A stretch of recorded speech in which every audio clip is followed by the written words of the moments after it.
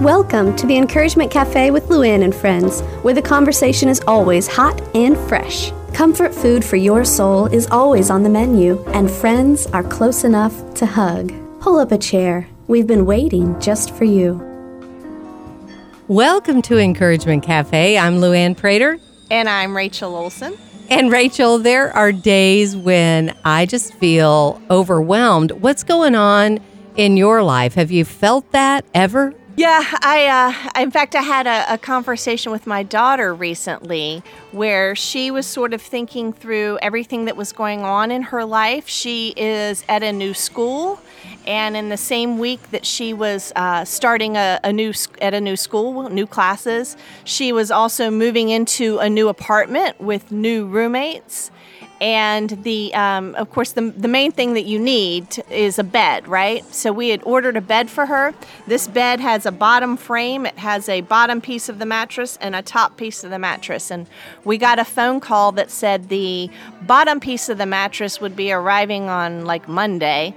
The frame of the bed would be arriving on like Thursday. And the top piece of the mattress would be arriving about a week after that. Her face, as I'm telling her all this, like I could just see it, like it was, washing over her. You hit the final straw kind of a thing, like, what?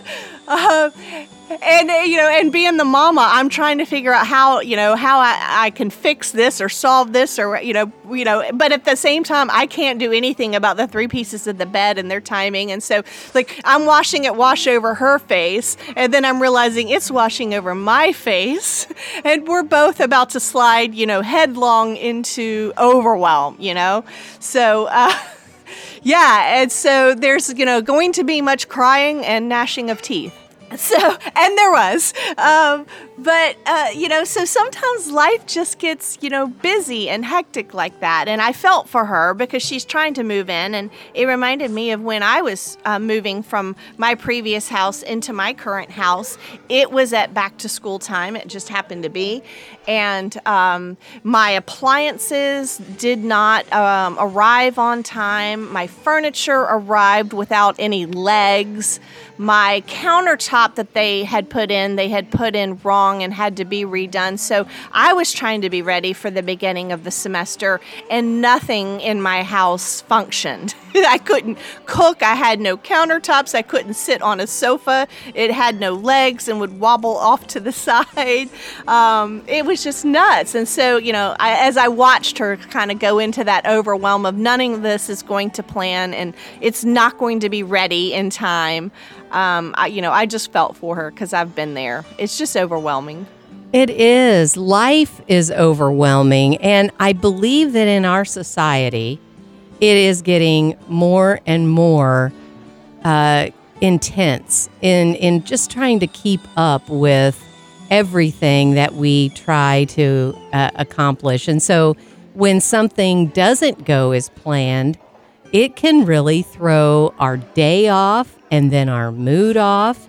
And then you kind of get into a spiral. I know when I get overwhelmed, it's usually when I know I should know something, and yet I don't. It's like, okay, I know I put my glasses down. Where did I put them?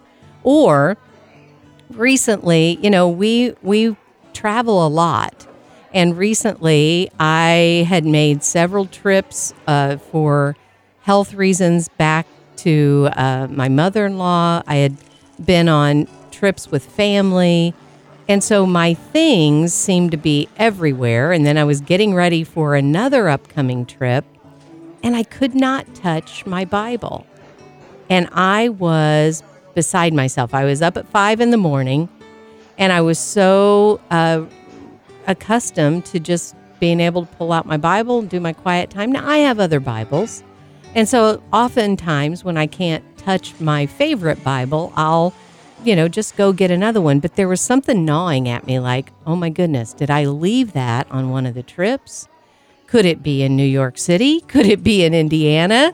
Could it be in Kentucky? I don't know where my Bible is. And all of a sudden, it was like I could not focus on anything else except looking for my crazy Bible. And this Bible has traveled with me on all my speaking events. So it has all my notes. It has, like, if somebody called me to speak today, I could go do it because I have everything I need to talk on a lot of different topics. And so there's just a sense of comfort, from all the notes you've made in that Bible. It's like part of you. And all of a sudden, I couldn't rest. I couldn't function until I found that Bible. And I looked in the bookcase. I looked in the drawers. I looked in my office. I looked in my suitcases. Everywhere I would normally look and lay my Bible. And it was nowhere. And I started to feel like maybe all hope was gone. Like, I sat down in my chair and I got weepy because I was like, I don't know where it is. And I don't know where else to look. And my husband then gets up. It's like 7. 2 hours have gone by. I've been searching the house. And he gets up and says, "Hey, babe, how you doing?" And I said, "I can't find my Bible." And he was like, "What? What Bible? There's plenty of Bibles." But he knows I have my favorite. I said, "My favorite Bible." And he said, "Did you look in our new table that's beside your chair with the drawer?" Now, Rachel, I totally forgot that new table had a little drawer under it. And I pulled the drawer open, and there was my Bible. More and more, we have these moments of overwhelm because, we are moving at such a busy pace in life. We have long to-dos, and, you were describing all the trips that you were going on, and all of that's disruption to your normal routines. And you had a new table, and you've never looked in that table for that Bible ever before. So True. But yeah, so our to-do lists get long and we get busy, and maybe we're not super well rested, or we don't have any downtime to kind of exhale and recalibrate and gear up for the next thing as we go from one thing to the other. And so it's easy to feel like it's easy to get overwhelmed, and it's easy to feel like there's not enough time. I don't have enough whatever, fill in the blank. I don't have enough time. I don't have, I don't have the memory. I don't have that I used to have. I don't have, whatever it might be. It's easy to get overwhelmed with our to-do list and start to feel like I can't get it all done. Or when we think we're getting it all done and then something goes awry, we can't find the Bible, or the bed frame's going to arrive 2 weeks after the mattress or whatever, then we unwind, we unravel, into panic. Absolutely. We all do it. And so I guess my hope for this time period of our show is to say, how can we not feel like we're inadequate or we're losing it? And how do we get past that overwhelmed feeling? Well, there are at least 4 that I know of main sources of overwhelm in my life. So first of all is to kind of figure out, where is this coming from? And I just mentioned one of them, which is when we're super busy, when we're going from trip to trip or living out of suitcases, or we're moving from one place to another.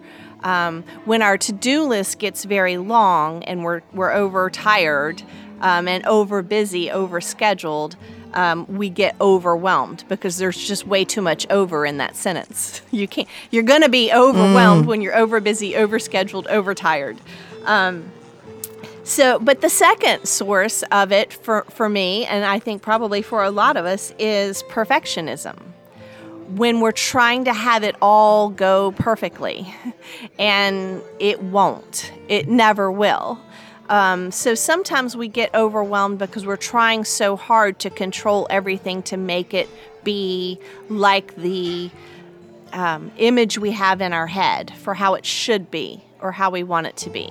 And I can get overwhelmed when things aren't going to plan, and it's no longer going to be perfect, and I can't seem to let go of the vision in my head for how it's supposed to be.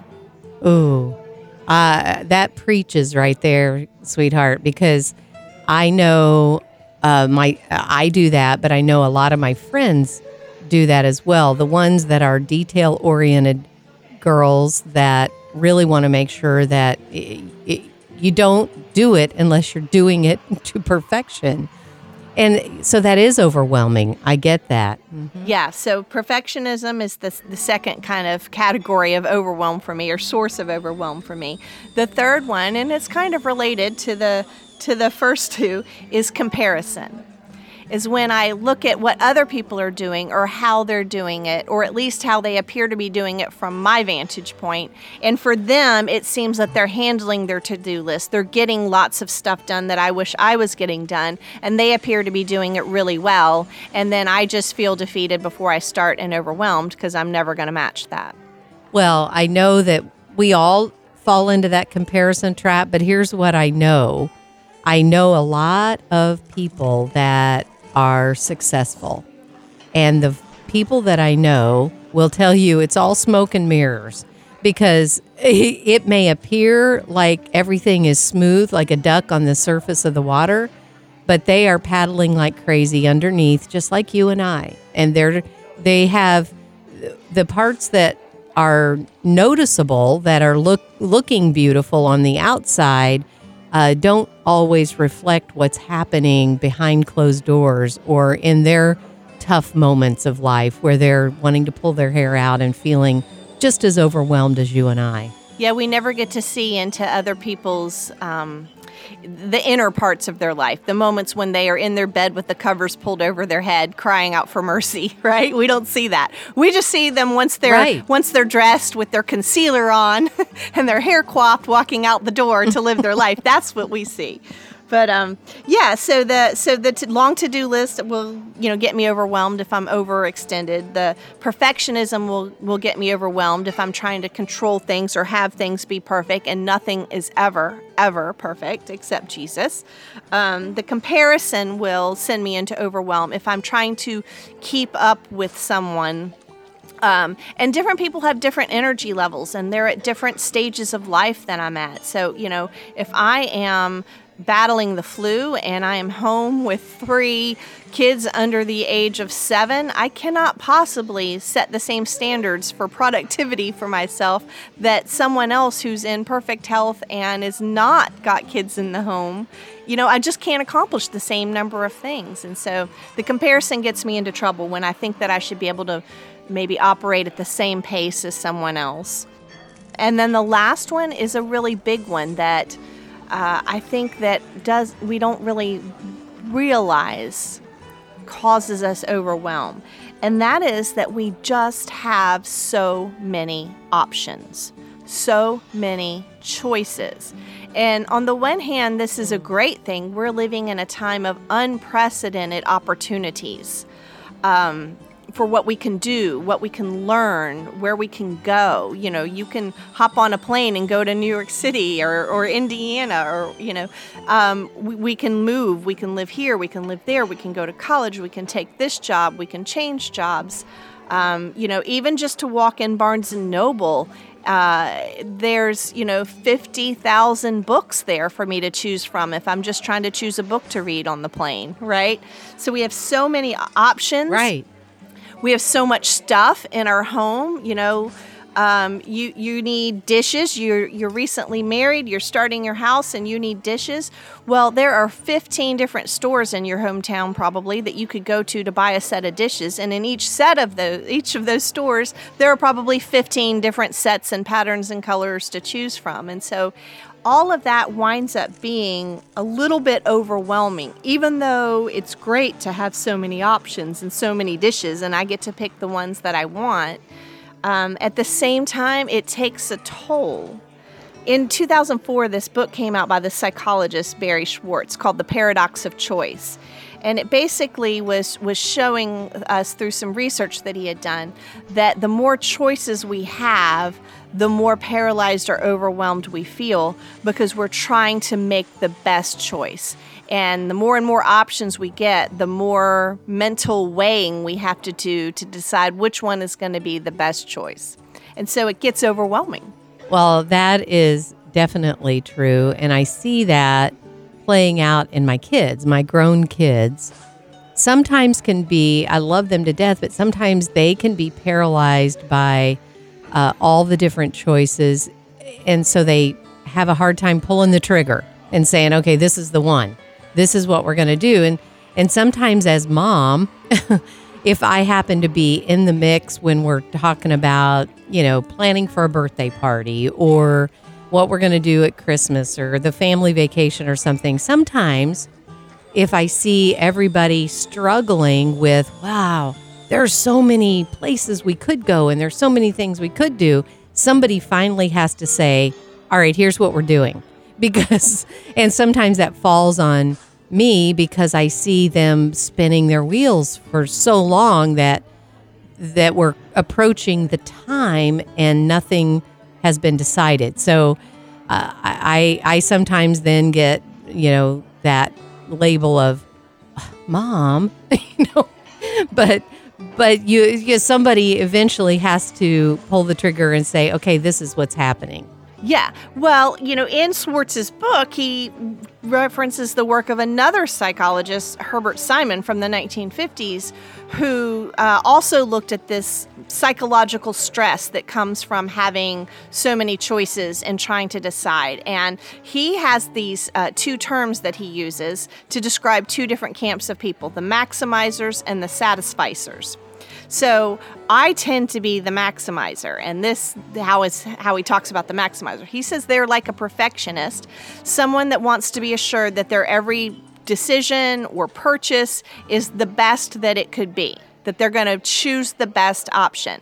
And the way that a maximizer knows for certain that they are making the best choice is to carefully consider all the alternatives, which can become a daunting task with all the choices that we have. So then the other camp he calls the satisficers. And a satisficer has some criteria and some standards, but a satisficer is not worried about the possibility that there might be something better. They have sort of a minimum threshold of standards, and that doesn't mean it's a low threshold. They just have a certain set of standards, and when they find an option that reaches that threshold, they go with it. And they don't second guess their choice. So that's what I'm trying to do, is kind of move away from being a maximizer, because it comes with overwhelm so often, and becomes this satisficer, the person who finds something that will satisfy me and suffice and save me the time and the stress and the overwhelm of trying to sort through every possible option to find the best course. Well, what I've discovered, I think I used to be probably more of a maximizer in my major career time of my life. And now I am the satisficer, because I've discovered that when I go ahead and decide I'm going to do this, it not only relieves the stress, but it also opens the door for maybe something I've not even thought of yet. Like I will not exhaust all of my options. I'll pick one of the options and then watch so many unknown things unfold that I'm like, oh, sometimes it's good and sometimes it's not, but I learn both ways. And I try never to get upset with the things that go totally off the rails from me deciding that option. I go, okay, well, now I've learned how not to do that. Let me give you an example. We planned a trip with two of our favorite buds to go to Alaska, and I ended up making the plans. So I researched and tried to make the best decision for all of us, but I learned that when I made our plane reservations, I used their credit card to buy their tickets on the way there and our credit card to use our tickets. Well, when changes started to happen, I had no control over the changes because I couldn't go in. I didn't get their emails from the airline. And so I had made our reservations to fly home all together. And it made life so much easier because one person could make all the decisions. So I said, okay, I have learned a valuable lesson. I'm not going to get upset for having to be on the phone for hours on end. I'm just going to say, I'm not going to do it that way the next time. I've learned, and I'm going to move on. Oh, because they were booked under two different names and cards you're talking about when and emails they and all of that. Flights or changed times. You two weren't the two groups weren't kept together, right? Is that what you're saying? Exactly. So it made it really confusing and difficult. But instead of getting upset about it, I was like, okay, well, that was an option. We chose going on the trip, but on the way home, we chose to do it all together. And that has been so much easier. So I've learned, okay, sometimes I have to make those choices, and then I sit back and learn something new, and I go, oh, okay, that unfolded a little differently than I expected, but I learned from it. You know, what I'm learning is trying to take that take that approach. First of all, getting upset or beating yourself up over having made this decision or done it this way, it serves no good purpose. It doesn't change what the airlines are doing. It doesn't change, all you need to do, the faster that you can kind of make peace and deal with whatever the current situation is, the better off you are. And the more time you spend lamenting and stressing and second guessing. So that's what I've learned is I'm trying to constrain my options from the start. I'm trying to not look up every possible dish pattern I could possibly choose from because that's going to overwhelm me. I try to just, so maybe I'm just going to pick one store and say I'm going to choose dishes from whatever this selection is. So constrain my options at the start. Then I'm trying to set a time by which I will make a decision because I can research and rethink and reconsider and make up a whole new pro-con list. So I'm trying to set a deadline. I will decide on this by this point in time. And then this is a big one for me. I'm trying to, once I make a decision, not second guess it and not change it. So this is what I say. I'm going to pick these dishes and I'm going to live with them for at least a year. I'm not going to second guess them. I'm not going to go look at other dishes. I'm not going to lament them. I'm going to live with these for at least a year. At the end of the year, if these dishes aren't working great for us, then I'll give myself the possibility to make a different choice. But I'm trying to not second guess it and set a period of time for which I will not second guess this. And then lastly, once that period of time passes, give myself the permission to make a change if it's truly not working out. Because, Lou, I tend to do the opposite. I tend to make a decision, second guess it right away, undo it right away, never really give that decision a chance to take hold and become good. And then I also tend to do the opposite. If I've had things a certain way for a long time, I've put a lot of time or effort or money into it, then I tend to feel like I can't change it because there's sunk costs. I'm too far in now.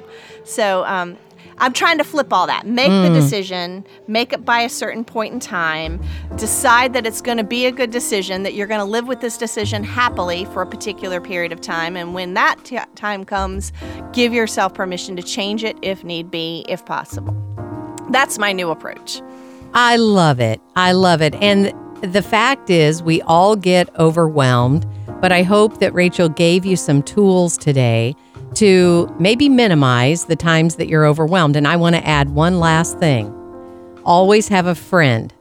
Always have a friend that you can confide in that will say, you're not crazy. Because can I just tell you, Rachel has done that for me on more than one occasion where she says, no, you're not crazy. You've just got a busy life. So if you don't have that person that you can just be real with, I encourage you to find them. Hey, may the God of hope give you the courage to encourage others and don't feel overwhelmed. We'll see you back here next week. Thanks for joining us today at Encouragement Cafe with Luann and friends, where women gather, friends laugh, and hearts mend. Let's continue our conversation. Hop online when you get a chance to sit down and breathe at encouragementcafe.com. Remember, this is God's ministry, so we ask for your prayers as we reach out to women in Jesus' name. We'll see you back here next week where we fill you up one cup at a time.